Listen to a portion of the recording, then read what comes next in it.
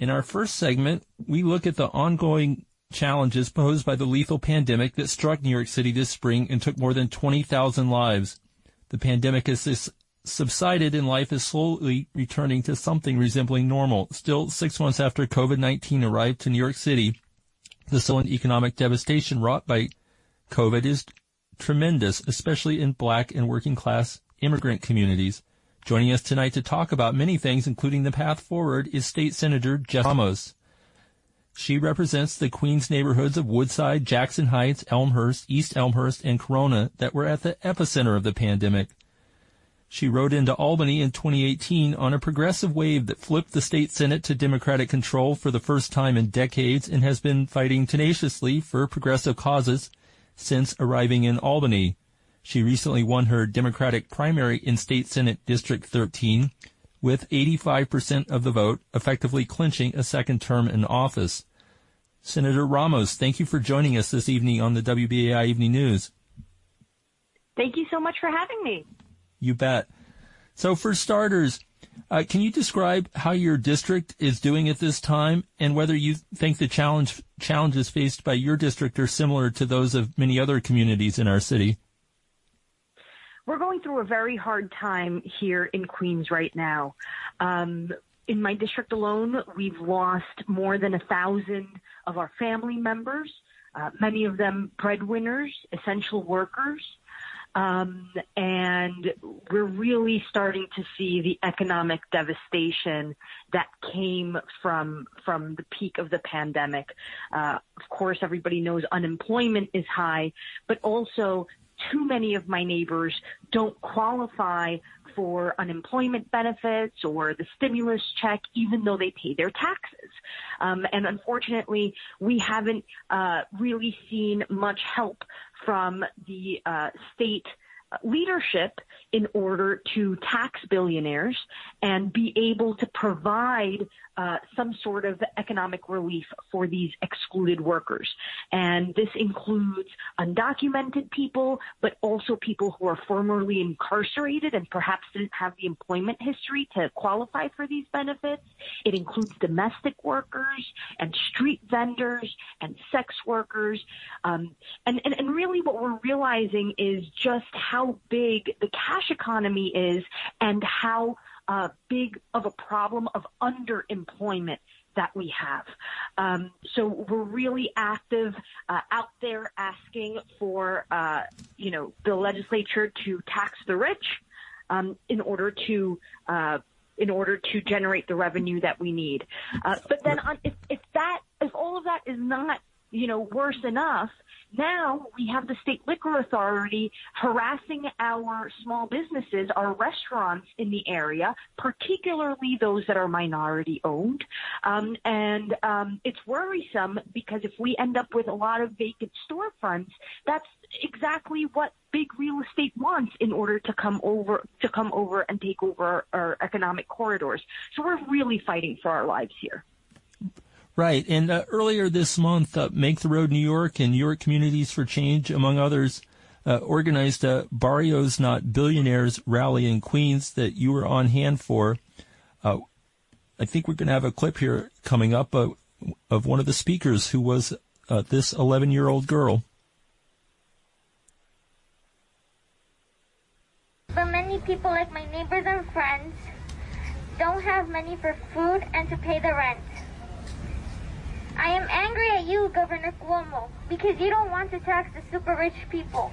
Meanwhile, we are all fighting to survive. People that don't have enough money find a way to pay their taxes, but the rich don't. There are many families like my family who don't know how to get by because you don't want to help us. Governor Cuomo, you have the power to help us, but you refuse to by not taxing the super rich. All right. So maybe in a few years she'll be running for office too. But, I can't wait to vote for her. Right. So can you're sponsoring a legislation for a billionaire's tax or a tax on the super wealthy in Albany right now. Can you talk about a little bit more of the details of that and what you would want the funds to be used for? The bill I'm proposing does two things. One, it taxes billionaires' unrealized capital gains, meaning the way their income gets bigger every year. This is income that is not taxed at the state or federal level largely. And that would generate enough revenue in order to provide excluded workers with economic relief. And remember, these are folks who for the past 4 months haven't been able to make much money at all, if at all, because of unemployment, because their places of work maybe haven't and won't reopen. And we're seeing this more and more. So it's really critical that we ask those who have actually profited off of the pandemic, to pay their fair share. We had 112 billionaires in New York State before the pandemic, more than any other place in the world. And today, just 4 months later, we have 118 billionaires. Their combined wealth increased by $45 billion. That's money that was extracted from our communities. And so while they're hoarding that money, we have people in our communities who are hungry, who are on the verge of homelessness, and who can't even invest in businesses because we are not helping them along and urging that entrepreneurial spirit. We have our priorities very, very wrong. And that's why we have to get out there. We have to march. We have to make our voices heard in order to prevent a bigger catastrophe. And speaking of priorities, can you talk about why State Senate Majority Leader Andrea Stewart-Cousins and Assembly Speaker Carl Heastie, both Democrats, aren't bringing legislation like this forward and forcing a vote on it and forcing Cuomo to potentially veto what would probably be a very popular measure? Well, I don't speak for them, but I can say that there is in the state Senate a revenue working group where these proposals and others have been discussed. Actually, both leaders, Andrea Stewart-Cousins and Speaker Carl Heastie, are actually on the record saying they support legislation. Right now, I think we're trying to figure out the best path forward. Luckily, there are plenty of legislative proposals and good ones that need to be considered. We're doing that work, and the legislative session is not over. So that's why we have to stay in the streets. We have to stay on message, and we have to keep mobilizing our people towards the right thing. Are there any particular Senate Democrats that are reluctant to go along with this that we should know about in order to do that pressuring? From what I've seen on different bills, different cohorts of senators are signed on to different bills, so it's hard to pigeonhole, I think, any one of them and say that, they're not being supportive overall. Obviously, New York is a very diverse place, especially when it comes to income across our districts. But I think you'll find most, if not all, of the Democratic conference supports some sort of version. And of course, there are bills. There's the pew-to-care tax, for example. There is one of my favorites, which is another Brad Hoylman bill. A lot of people don't know, the average New Yorker goes to the store to buy something and we have to pay sales tax. But billionaires and rich people don't pay sales tax when they buy a yacht or when they buy a private plane, which is completely unfair. So there are different proposals, and I think what's most important is you should know who your state representatives are, know where they stand on these issues, and if they're not doing the right thing, make sure you call them and tell them why it's important. All righty. And another measure that came out of this summer session was, I believe, a rollback in some or all of the legal immunity for nursing homes that was granted earlier this year. Any thoughts about that, given the incredible tragedies we saw during the pandemic? Truly incredible tragedies, indeed. It's a very sad state of affairs. But luckily, the health committee chairs, both Dick Gottfried in the Assembly and my colleague Gustavo Rivera, have already held a Senate hearing on this topic, and I'm sure it's probably still accessible on the NY Senate .gov website for anyone who is interested in that particular issue. We have to hold the administration and nursing homes accountable, and those are the things that we're reviewing now in order to put forth legislation that really does protect people. But the truth is that unfortunately the governor changed many laws by executive order throughout the pandemic, and that's exactly why we have a system of checks and balances. Now it's up to us as legislators to do the right thing and stand up for our folks. Are you surprised that Governor Cuomo gets so much credit for his leadership during the pandemic when, New York has had more fatalities than California, Texas, and Florida combined? We had the situation with the nursing home patients, that whole situation just spun out of control and, very slow on closing down the state. He's even got fans across the country that now identify as Cuomo-sexuals. You're in Albany a lot. What's up with that? Why does this guy get so much credit? Am I shocked? No. But I do feel that it's fake news. Look, he has a great PR team, and luckily for him, his brother is on CNN and is a very popular reporter. And he's been able to take advantage of those privileges that he has. But the facts are very different. More than 30,000 people have died in New York. Most of those deaths could have been prevented. By and large, simply if we had shut down a week earlier, instead of fighting with Mayor de Blasio about when to shut down, we should have done it as soon as we could. And in that way, of course, there are many other things like the nursing home issue where different decisions could have been made in order to keep everybody safe. But working people are really hurting in New York now. And this is, again, why it is that we need to speak up and tell our stories, tell our COVID stories, talk about, the way perhaps there hasn't been enough testing in our neighborhood, or the fact that, we have a health system that essentially was not designed in order to help us in these great times of need. In Queens alone, we've seen 5 hospitals close over the past 20 years. My zip code, 11369 in East Elmhurst, which has the highest number of corona deaths in my district, is practically a neighborhood that doesn't even have a private doctor.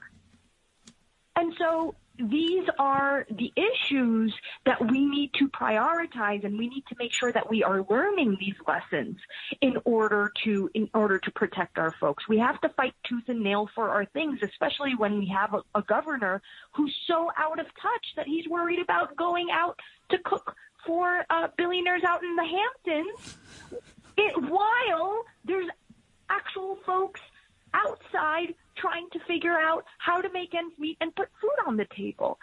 He's completely out of touch. I know we're both from Queens, but listen, I think we've had very different experiences. We see very different things, and I stick up for my neighbors. I don't know how anyone from Queens can stick up for billionaires.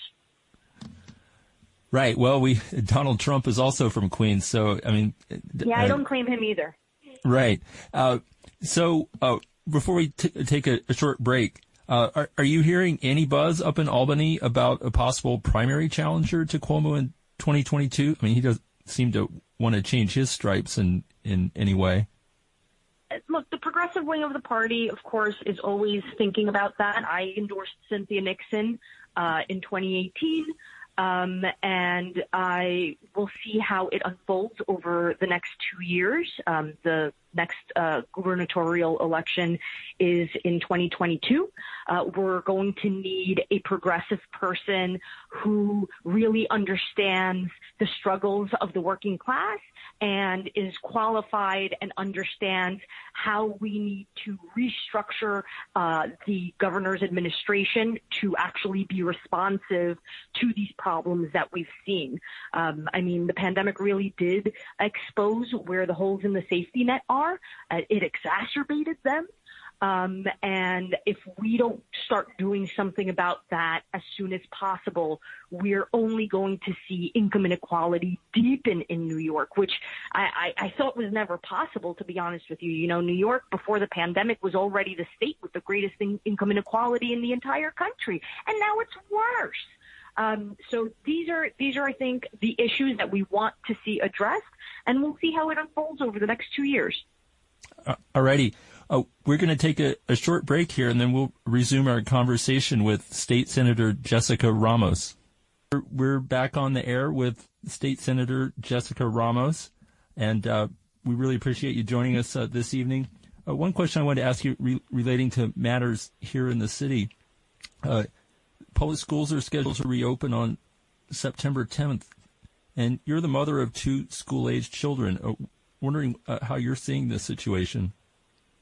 That's right. I have children entering both the 2nd and 4th grade next year.